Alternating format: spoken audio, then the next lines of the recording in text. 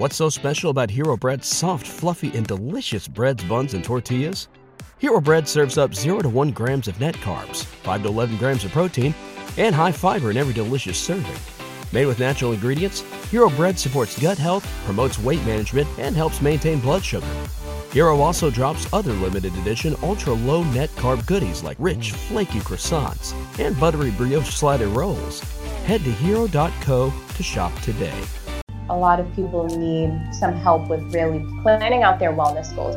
We tend to plan out every aspect of our lives. So we're planning to go on a vacation next year, or we're planning our financial goals. We want to buy a house next year, but we don't plan out our health and wellness goals. So I think that's big for us. Hey, it's Monique, and welcome to episode 84 of the Brown Vegan Podcast, where I love to share strategies on how to start and keep going with the practical vegan lifestyle, sharing my experiences and bringing on guests to share theirs. I also like to sprinkle in some wellness and just vegan entrepreneurship and just business overall, because those are subjects that I love. So yeah, just make sure that you come hang out with me on social media. Let me know what you think of the show.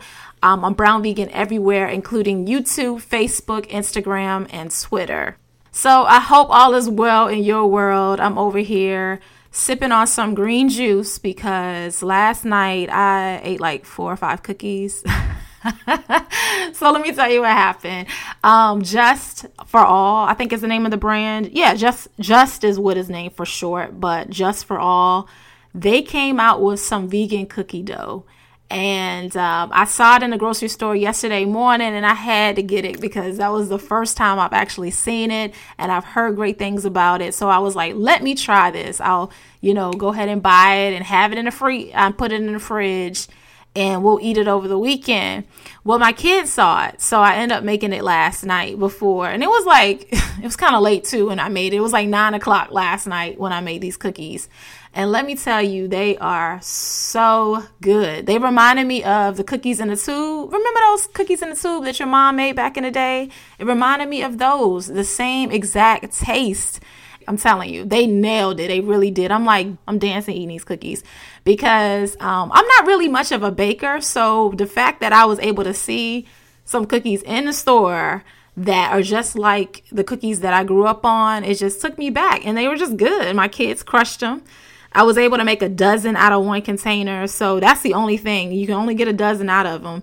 And it's $6.50. Yeah. So that's another thing. I'm kind of glad that it is $6.50 because that means I won't be buying them very often. So that's a good thing about it. But also knowing that I can just go to the store if I want some cookies, we having like movie night or whatever, I can make cookies and I don't have to worry about baking myself. So this is just one of the examples of why I'm so thankful that a lot of these brands are out, because they just make it so convenient for you. And unfortunately, these products aren't the cheapest though. And so I think that's why a lot of times people think veganism is expensive, but it really isn't that veganism is expensive. It's just when you buy like products like that, that can be expensive. But buying like potatoes and spinach and carrots and broccoli and beans and rice, none of that stuff is expensive. That's very affordable, but it's just, the specialty stuff, this the junk food, the stuff that we want is usually kind of pricey. So yeah, I just wanted to, share that, as something that's an option out there. If you are somebody, especially who is new to veganism and feel like you're going to be missing out, you can make it as familiar as possible for yourself. So yeah, I'll link to the cookies on the show notes for this episode if you want to check that out, and find out where they are near to you. I was in Wegmans, Wegmans, as far as I know, is like in New York, Virginia, Maryland. I don't know if it's in other parts of the country. I have a feeling it's not. But I'm sure like Whole Foods and some other places have it. So I'll make sure to link it, and you can just check out their website and find out where you can find their products. But they also make the vegan mayo. So if you've probably seen that in the store, because I've seen that in like the most, basic grocery stores.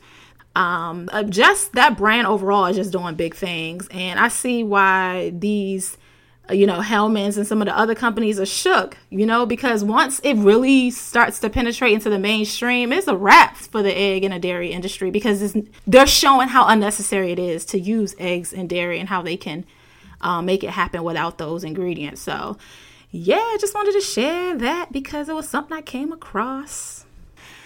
So on today's episode, I have Letitia on the show, and she's going to be sharing her vegan journey, of course. She's a certified holistic health coach. And I love our conversation because we talked about veganism and why this is not a lifestyle that a lot of us see ourselves in, especially as Black women. Some of the barriers in our lives that kind of prevent us from wanting to be vegan. So we talk about that, what we can do about it. We also dive into whether or not the animal rights conversation has a place in veganism, because I know from my own experience, just, conversations with a lot of vegans that I know, a lot of us decided to become vegan for health reasons. And so I wanted to know whether or not there's a place for the animal rights. Is there even space in this conversation for that? And maybe there should be more education to get people to become vegan. We also chat about the divide among the vegan community and how sometimes the health vegans and the ethical vegans kind of go in on each other about the reasoning for starting this lifestyle. And why it really doesn't even matter. I mean, as long as we're all here and we're doing it and we have good intentions and we're saving the planet, ourselves, and animals, who cares, right? But I mean, that's a big issue within this community. Letitia also shares some tips on how to stay on track, which is super important.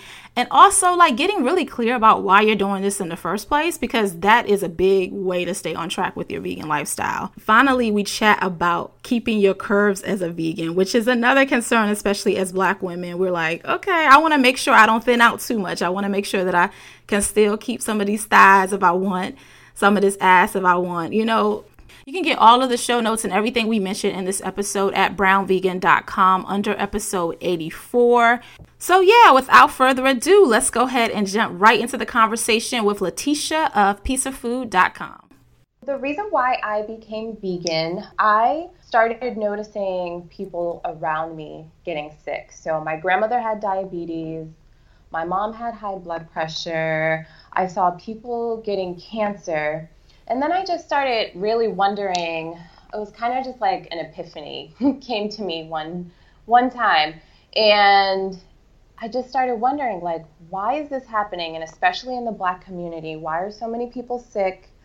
And I wanted to know what the connection was with food, like the food that we were eating.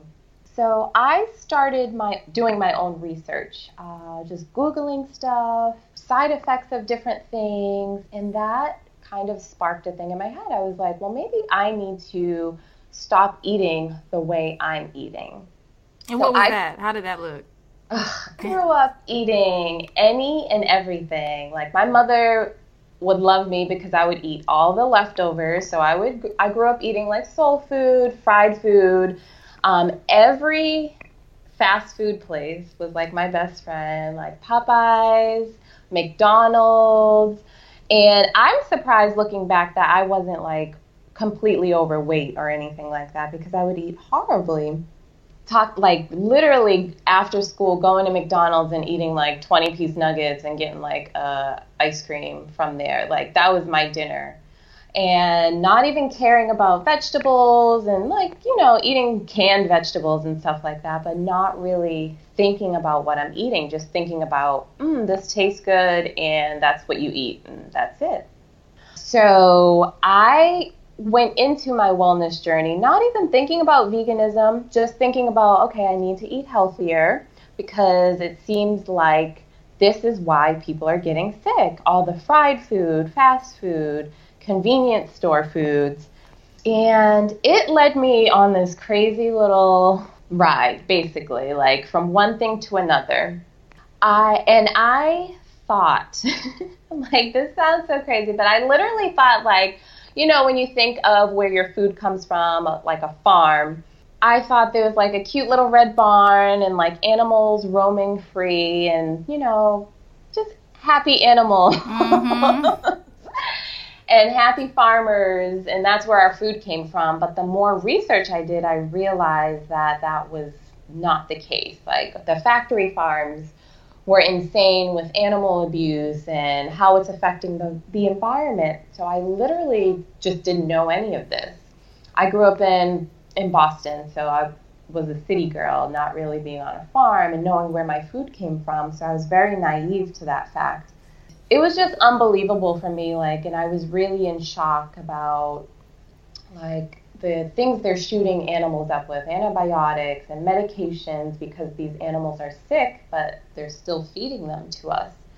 So I just started learning all of these things, and it led me to eliminating one thing at a time. So I didn't become vegan overnight. It was probably like a 6-month process. Mm-hmm. And just started eliminating things. I kept eating dairy. I kept eating fish. And then I started researching dairy. Then I started researching seafood and things like that. So it just led me down this whole path of information, talking to different people about veganism. So people who are already vegan. So it was an interesting thing, and especially being a Black woman, it was hard because this was almost 13 years ago. So it wasn't just the norm, and it wasn't a trend back then, and there wasn't all these vegan companies and vegan food products and vegan restaurants. So it was really a challenge in the beginning, and I wanted to give up like every day. Mm-hmm. So what kept you going then? Because the reason I want to know is because a lot of us say we want to be healthy, right? We're like, okay, mm-hmm. we want to combat, lifestyle diseases. We don't want to have to worry about any of that. We want to make sure that we feel good, that we look good, that we're healthy, right? But at the same time, that usually isn't enough of a reason to stay vegan. So what kept you going during those times when you were second guessing it? Honestly, what kept me going was, one, I started working at a raw vegan restaurant. So that was very helpful. So being around people who were mostly on the same path as me was helpful. There was barely anyone that looked like me, but it was still helpful. And two, I really just was, I don't want to say scared, but it really put a fire under me that I could possibly prevent any of these diseases that I saw happening. I could prevent that from happening to me. So I just kept that in my mind every time I wanted to give up, every time I felt like I didn't know what to cook, every time I felt like, oh, I just want a burger, or I want to go to my favorite steak and cheese sub restaurant or something like that. You know what I mean? Yeah. So I just I kept that in the back of my head, like, no, I want to be healthy, and I don't want to suffer from any of these lifestyle-related diseases. Yeah, and that accountability, I'm sure, really played a big part in the beginning, being around so many people who were already doing it. Right. It was helpful. It was helpful. But then on the other hand, I didn't feel huge support from people like directly around me. I felt like I was just the craziest person in the world, especially growing up the way that I did, eating just regular food. So your family, you mean as far as them, you didn't feel like they related to you, but at work you did, but probably not in your day-to-day life. Yeah, it was kind of like I was looked at as a little bit crazy. Yeah. Of course, like, I can relate to that. What? You grew up eating this, like, you're not going to eat this now type thing, you know what I mean? So yeah. Sometimes I think, do you think that that can be the hardest part, is the social part of it? Oh, definitely. And I still feel that today, and it's been so long. Yeah. Eating this way is second nature. I just recently went to a local, it was called the Black Food Truck Fridays in Charlotte, which is super cool because I didn't know there were so many black food trucks around here. But there was literally nothing for me to eat. And I was just like, oh, cool. I'll just walk around and I'll eat afterwards. So it is that type of thing where food is the center of everything. Most social gatherings. It is a challenge at times. It gets annoying sometimes because then I feel like other times people who do know you're vegan try to, I hate to say it like this, but it makes it sound like you have a disease or something. Like, oh, she's vegan. So, what can you do for her? What can you help her with? And I'm just like, calm down. I can figure it out on my own, or you know what I mean? Well, that's actually, I get that too, but that's actually better than somebody like making you feel worse about it. Because I feel like a lot of times when you do it the way you just said it, it's like people are doing it because they want to make sure you're comfortable, you're good. They're just being a little overzealous about it. It's better than somebody teasing me because I don't want to be teased about it. Right. That's true, too. It's just hard. I guess for me, I don't like to be singled out, and I don't like to make it feel like, oh, you have to accommodate me or like make a special thing for me because I feel bad in some ways. Really? Girl, I love when they make accommodations. Like, thank you. I know. I just feel like, oh, I don't want you to like have to do another dish or something like that because of me. Don't worry about me. I'll be fine because I've figured it out all these years. Yeah. So do you typically eat before you go, and then how do you do it? Do you eat afterwards like you did with the food trucks? Like, how does that look? Yeah, it really just depends on where I'm going, who I'm with, and things like that. So if I'm going to a restaurant, 9 times out of 10, I know I can get a boring salad, you know? I think regular restaurants, and I'm saying regular in like quotation marks, are getting better with having at least one vegan option that's not just French fries and salad. So I'm glad for that. So I don't just have to go to a vegan restaurant, especially if I'm with my boyfriend or I'm with my family or a group of people. Yeah. So I think chefs are starting to be more aware of like, oh, I should accommodate a vegetarian, or at least, I mean, a vegetarian is more easy, obviously, but at least one vegan meal on the menu that's not a salad. I think but you know what I noticed it being, though? It's like a veggie burger now. That's the only thing I ever see now. I'm like, I want something else. But yeah. I mean, the way I look at it, too, I'm sure you look at it the same way. It's just like, it's just one meal. I can eat later. It's not that big of a deal. Yeah. Usually I'll have a snack in my purse. That's number one. And that's what I always tell people, you know, carry snacks with you, whether it's like a Laura bar or a piece of fruit or something. So you're prepared. But I think it's catching on enough where, depending on where you live, because I live in a city that's growing. It's not as big as Boston, where I came from, but it's growing and there's more restaurants popping up, which I'm happy about. But overall, I cook at home. Yeah, so you get what you need. Why do you think that Black folks don't want to go vegan? What do you think is holding us back outside of the social issues that can come from, you know, us deciding to make this decision? It's such a small percentage of Black vegans, I feel like, overall, that when we decide to do it, our friends and family, like you said, they think we're crazy. So are there any other reasons that you think that holds us back from starting this lifestyle and also doing it in a healthy way? Yes, and that's there's so many answers. One, I think it has to deal with a lot of lack of nutrition education. That was huge, and I know for myself and for a lot of clients that I've had, they just don't know. Sometimes I'll walk into like a workshop or I'll think about doing a live and I'm like, people already know this, so why am I sharing this information? But people really don't know some of these things that I know or that you may know. So I think it's lack of nutrition education. When I had nutrition classes in school, I don't remember what I learned except the food pyramid back in the day. And I don't know how that's changed now for children, but the lack of education about what you eat and how it affects your body is limited. And I think especially in public schools and especially in minority areas. So that's one of my thoughts about that. Another one is the socioeconomic issues with it. So class. If you are struggling to pay your rent or struggling to pay your bills, the last thing you're worrying about is eating kale or quinoa.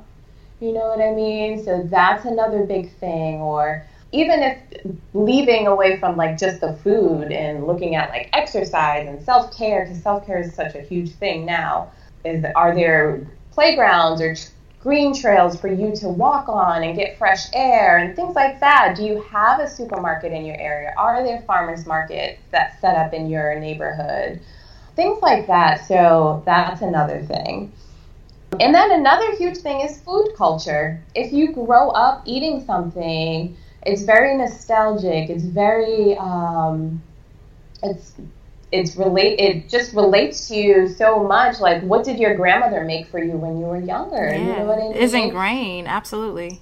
Exactly, and it's so ingrained that people will just think it's normal and not even care if they have high blood pressure and they eat macaroni and cheese and fried chicken every day. I'm being very, I mean, that sounds very,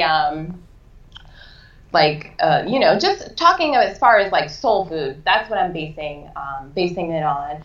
But soul food is heavy in bad fats and fried foods and animal products. So that's deeply connected to our culture. So it can be really hard to let foods like that go. Yeah, let's dive into the two main parts that I got from that, and that is the soul food. Just the fact that we just, when you said the grandmother thing, it reminded me of my grandmother used to always make me cabbage with bacon when I was a kid. So it reminded me so much of that when you said the grandmother part. And another thing too, as far as the lifestyle diseases, it just kind of reminds me of some conversations that I've had with family members, and they're like, well, as you get older, it's expected to have high cholesterol, high blood pressure. That is just a part of being older. But we know, you and I know, that that's not the case. But so the lack of education really is playing a part in why this continues to happen. But as far as the food thing, do you still get to enjoy a lot of the things that your mom, your grandmother made for you as a vegan? And how do you do that for yourself in a way that is a little healthier than the way we grew up eating it? So, yes, I think it's with being creative, and then there being so many people out there now who are also creative and getting ideas from them, and cooking soul food in like a vegan way, veganizing everything is possible. So you don't have to, I think a lot of times people will think of vegan food as bland and boring, but now, I don't even think now. It's just about being creative and having an open mind, because, when you think about how you season meat, you're putting herbs and spices onto your meats. You do that with your grains, you do that with your vegetables, you do that with, if you're eating faux meats and things like that, you can do that the same way you did it with your chicken and pork and beef. So just being creative and playing with recipes and things like that is a huge part of that. And so you don't have to lose that connection with your parents or with your grandparents, or with the foods that you grew up eating. Just getting in the kitchen and being creative. Yeah, because I would have went vegan way before 2010, and I'm sure the case could be for you if I knew that I can make anything vegan that I want. Now, I know that there's probably way more options now than 13 years ago when you went vegan, like we talked about. But I think that I would have went vegan faster if I realized that I can still enjoy some of those flavors, the texture, and just all of the parts that remind me of growing up, if I knew that this was a possibility. And it kind of goes back to what you said about education, though, like the lack of education about nutrition, animal rights, all of that. Okay, right. I'm going to ask you a question. And I know we did not plan to talk about this, but I'm just curious because you brought it up as far as like the animal rights and environmental. Do you think that more of us would go vegan if we had more education about that, or does it have to be strictly health? I think I would have eventually gone vegan if I was introduced to animal rights beforehand, before the health aspect of it. Mm-hmm. Because when I first started researching it, I didn't think of that. And that was another thing. That was another lack of education, because like I said, I thought animals were roaming free and happy. And I really didn't. It was just something I never thought about. And the way animals are presented to, I guess, Western society is cats and dogs. Yeah. We love cats and dogs, and that is it. Yeah.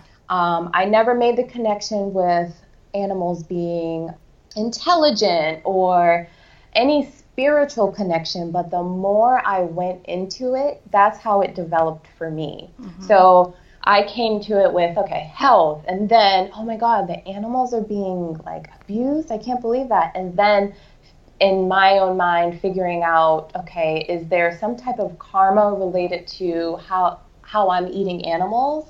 And are we taking on the energy from these abused animals and things like that? So it just, one question after another led me down, like I said, down these different, or my wellness journey. Yes. So I think with the Black community, animal activism isn't in the main forefront. And I've even read this in the book Sister Vegan.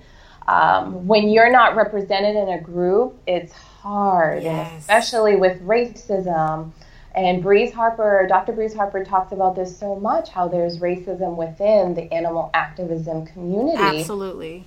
And I can relate directly to this because I joined a group in Boston. I can't even remember the name, but I only went to a couple meetings, that's for sure. I'm about to say, Dag, put them on blast, girl. I just didn't feel welcome. Yeah. I was looked at like I was crazy, but I just felt uncomfortable going to the meetings, dealt directly with animal activism. And the divide within the vegan community makes me mad too sometimes when you have like, I hate to call them vegan Nazis, where they're mad. That's what they are. Call them what they are. Call them what they are.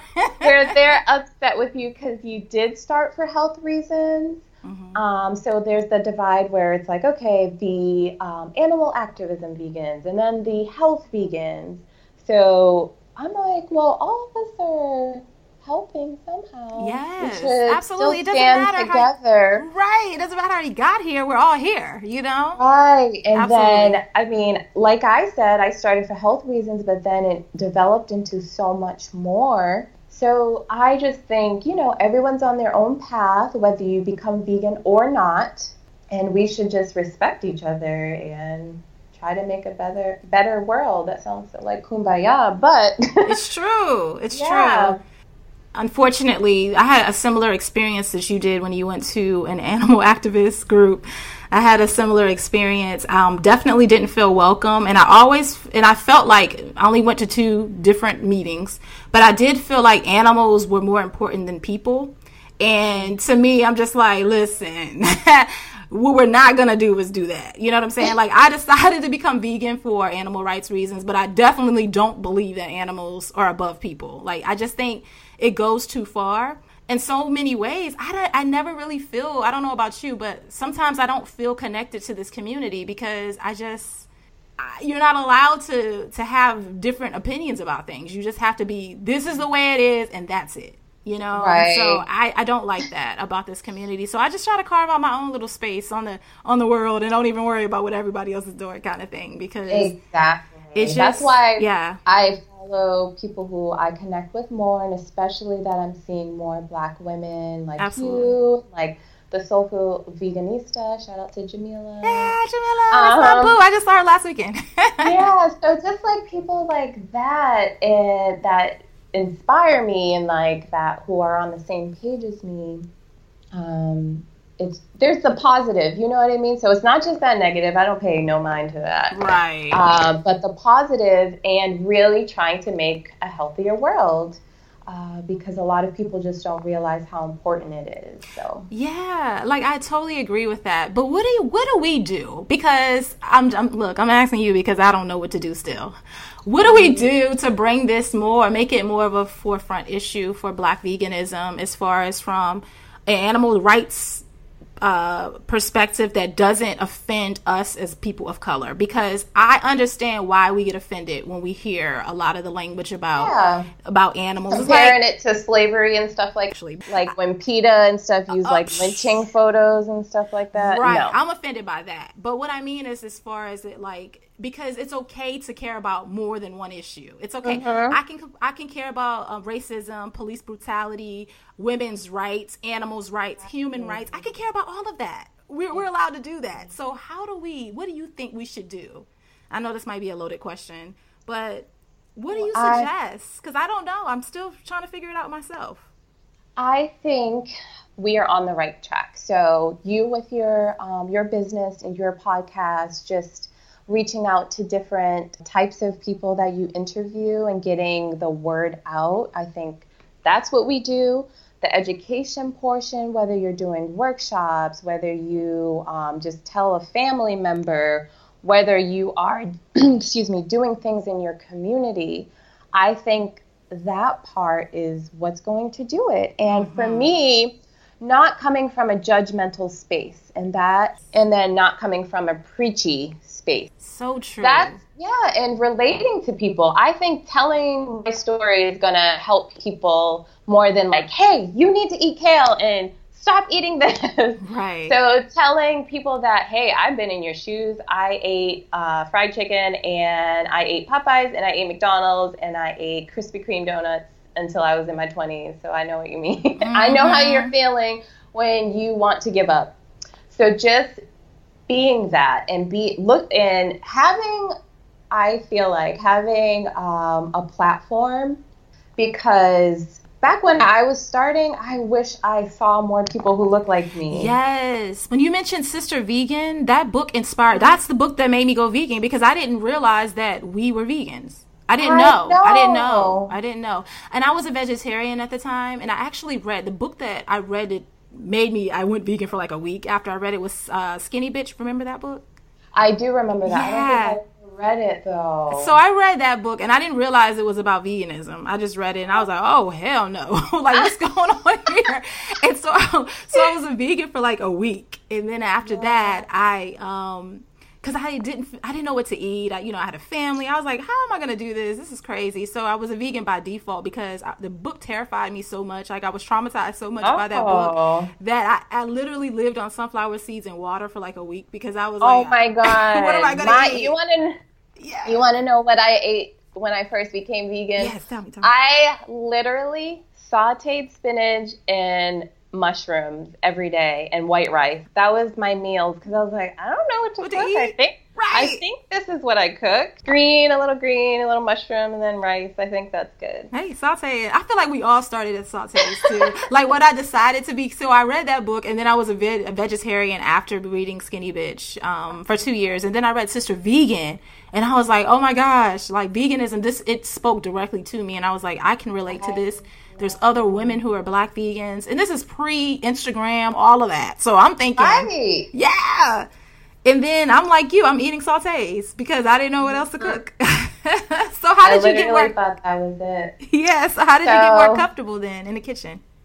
So and this is what I tell people, you have to, if you're committed to it, you're going to find ways. So I looked up to see if there were cooking classes in my area. So I found a cooking class it was a vegetarian cooking class. So that was before I became vegan. I took that class, and they taught you 5 different meals. And I was like, oh, wow, you can do cool things. It was kind of fancy. So I was like, I can't do all this, but I'll try and, be more creative. I bought a couple cookbooks. I think Veganomicon was one of them. Mm-hmm. Yeah, like I said, I worked at a raw vegan restaurant. I heard about them. They were hiring, and I was like, I don't know if I can get this job, but I'm going to try.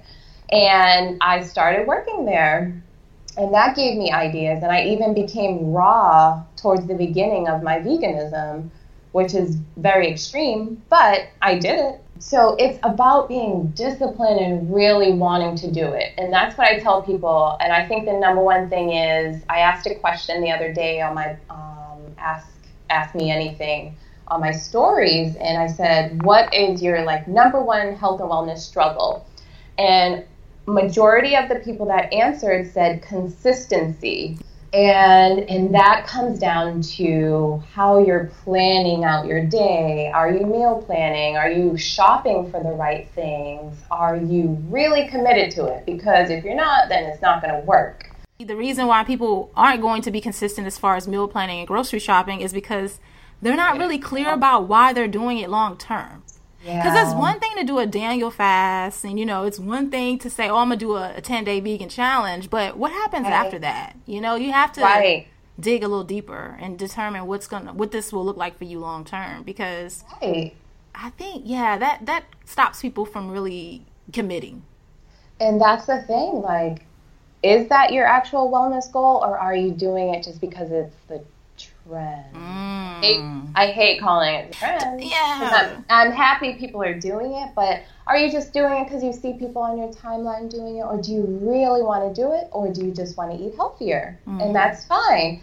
So it is about like the end goal. What is your end goal? Just doing it for a week, just doing it for losing weight for a vacation, doing it for a lifestyle change. So that's the thing. Like, people need to dig deep to see what their real intentions are. Because if you don't want to do it, you don't have to. You can just incorporate more healthy foods, more, leaving meat off your plate a couple times a week or things like that. So I think sometimes people do feel pressure because they see that, this person's doing it now, I'm going to do it. This celebrity's, Beyonce's doing it, I got to do it. So, and I love how you're making it, how you're saying that people it's okay to just incorporate some changes, because I don't think we give ourselves credit for that. I know. You know, if you're drinking almond milk and last year you were drinking dairy milk, I mean, that's amazing. Like, give yourself some credit at some time, because you said it took you 6 months to fully transition. Right. So and we don't give ourselves hard. Yeah. After that, I was probably miserable. If I can think back to my first Thanksgivings and my first Christmases trying to go home, I was like, oh man, let me just stay home. Yeah.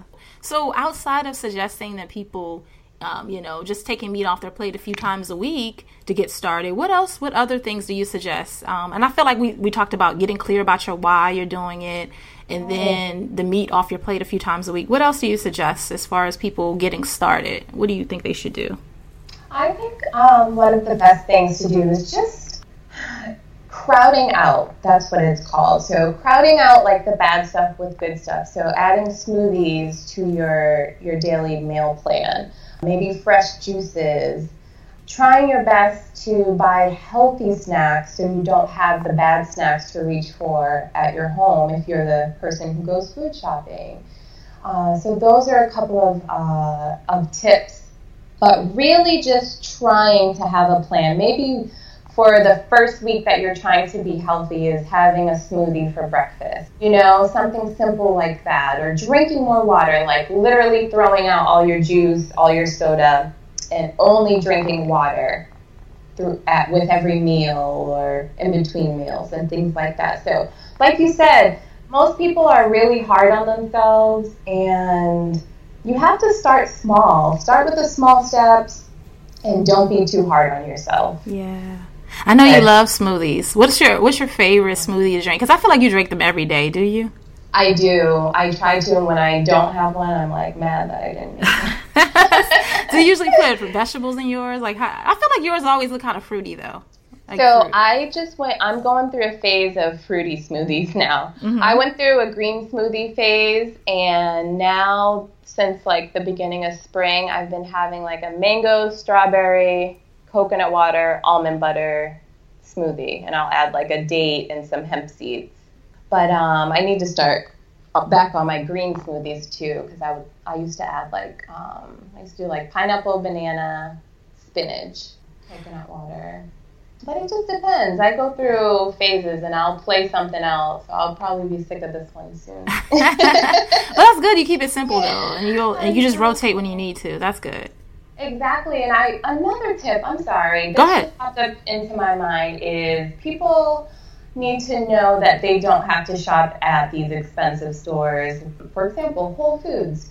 You can go to your local, I hate saying it, but if you're trying to save your money, go into local supermarkets like Walmart, like your whatever's in your neighborhood. I know in my neighborhood it's like Food Lion, Aldi's, Trader Joe's, Walmart. So it depends, obviously, what neighborhoods you live in and if there's actually a health food store. But you don't have to spend $1 million on your groceries. Yeah. You can go to these stores where, they're not as expensive and still shop healthy.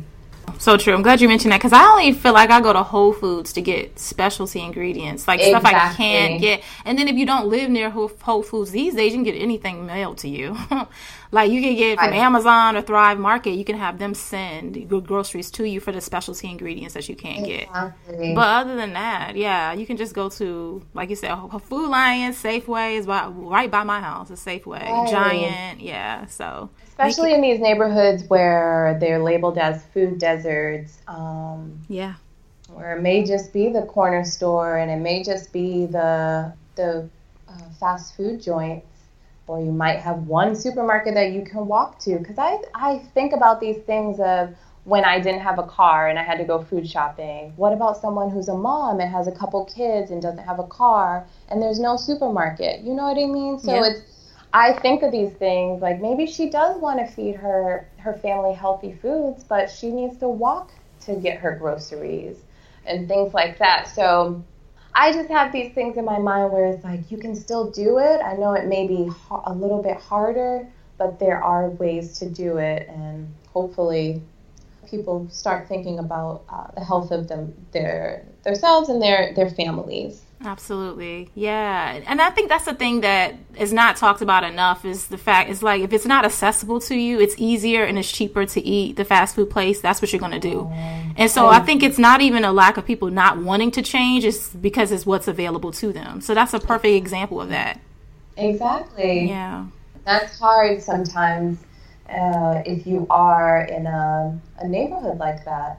My thing is, in Charlotte, I realized that there's no farmers market in my neighborhood, in my direct area. Mm-hmm. So one of my goals is to figure out how to bring a farmers market to this side of town. Dope. Yeah. That's at least one good thing, and just figuring out how to have healthy access, basically. Yeah. Just normal stuff. Right. To be able to walk to a farmer's market. Shouldn't have to go out your way. Absolutely. Yeah. I kind of want to shift gears because because I see on your Instagram that you are able to maintain your curves, and I think that's another reason why a lot of us, Black women, we're like, we want to make sure we can maintain our curves on this lifestyle. We don't want to thin away. I know. So what do you do? Is there anything actively that you do to maintain your curves, or is it just genetics? Like, what's going on? No, I think it's a combination, and that's what I always tell people. It really just depends on your body type, for one. And I'm a cyclist, so I'm on my bike a lot. And I do yoga, but I'm not an everyday yogi. So those are my two things that I do, cycling and yoga. Awesome. But honestly, this is just my body type. Yeah, it's dope. I know. It's Thank you. I do eat, sometimes I'll eat bad and I'll eat junk food. But my weight has stayed this way overall. When I was a raw vegan, I did lose a lot of weight. Oh, did you? And I didn't like it. It wasn't me, which sounds weird, but I didn't think it was right. I just think I wasn't eating right. I was just eating a lot of coconut, a lot of flaxseed crackers, and not enough variety. You think? Yeah. That was the same thing. I didn't know what to make in some ways, but I think it really just depends on your body type. I'm going to keep saying that to people because I know with social media now, it's hard because every other picture or whatever, if you go on the Explore page, it's this celebrity looking like this, or this person got this surgery to look like this. So it's always in our face to, that beauty standard. The beauty standard is now shifting to that body type, the big boobs, the small waist, and the big butt. So it keeps shifting. And I feel like a lot of women feel pressured to look that way. Yes. And if they don't, they think they aren't attractive. So I just keep telling people, everyone is not going to look the same. If you're doing this exercise routine and eating this way, I'm not going to look how you look, and you're not going to look exactly how I look. And I just want to make sure people, especially women, know that it's okay to look different and know that it's okay. Maybe you're thin and you're vegan. Maybe you're a little bit bigger and you're vegan, or maybe you eat meat and you're super thin. So it really depends. It depends on your exercise. It depends on your genes. It depends on how many calories you're intaking. So there's all these different factors, and there's all this pressure. And sometimes I even hate when people say it to me, like, well, why do you have a butt and you're vegan? What? Like, yeah. What? Yes. Or they'll come in my DM like, you can't be vegan. You must be sneaking like meat on the side. Wow. Really? Yeah. And that's the thing. We really do come in all shapes and sizes. We really do. We really do. So yeah. It's just that's why I think people who don't necessarily fit the mold of what people think that vegans are supposed to look like should probably post more selfies. Like, I love, you know who I love? Eden Jax, who was actually on the show a few weeks, well, not a few weeks, probably been about a month now that she was on the show. And she always calls herself a fat vegan because she does not look like a vegan, a definition of what people think a vegan is supposed to look like. And so that's why I think and I say we because I don't look like what a vegan's supposed to look like either, should post more selfies. We're supposed to look like what we look like. Oh, and if you're, I'm saying this, but if you're like morbidly obese or something like that, that's different if it's affecting your health, or if you're super skinny and you're using masking like a eating disorder with veganism, that's different, and that's not what I'm talking about. So, it just depends. There's all these extremes. But if your body is how your body is, like my body's been like this for a long time, that's just my genes. So that's why I tell people, and hopefully people don't focus so much on that part and focus more on like the health and the animal activism and the environment. And hopefully we can move on from that. Yes. And we just contribute to the world in a bigger way. Yeah, than ourselves. Absolutely. So before we wrap up, tell us about your 30-day program. First, I want you to tell us about your 30-day program, and then tell us how we can follow you on social media and all of that good stuff. Of course. So I have a new 30-day program called How to Live a Healthy Vegan Stress-Free Life. Ooh, I love that. And this program is all about self-care and cooking for yourself and exercise and just overall holistic living. It doesn't just focus on the food part, because there's more to life than that. And I tell people, you could have the perfect vegan diet and your life is crumbling around you. It's a big part because, people will come to me just about their diet, and I'm like, well, how's the rest of your life going? know? So this program is about the mind, body, and soul. It touches a little bit on every week. There is a 60-page ebook with worksheets and exercises for you to do to figure out your wellness goals, and then how to make those wellness goals come true. Because like you said, people will say they want to become vegan without a plan. And this program is all about how are you planning your wellness goals. So I talk a little bit about goal setting. I touch upon veganism, but you don't have, if that's not your end goal, this program would still work perfectly fine for you. I go over how to do vision boards and how to come up with your own affirmations and journaling and how that works for you, and coming up with your own exercise routines. So this is going to touch upon a little bit of everything in your life, because it's not just one aspect. And you can find me at pieceoffood.com. I am at Piece of Food on Instagram, Piece of Food on Facebook and Twitter. So that is how you can contact me. Thank you so much, Letitia, for being on the show. I really appreciate it. Thank you so much for having me, Monique. I appreciate it. I hope this episode was helpful. Come over to my Instagram or Facebook page at Brown Vegan and let me know your thoughts. Also, be sure to rate the podcast 5 stars on iTunes to make it easy for other people to find us. Thank you so much for listening. I really appreciate it, and I will talk to you next week.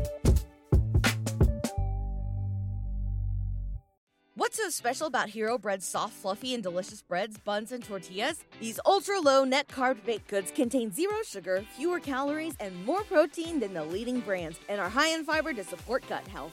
Shop now at Hero.co.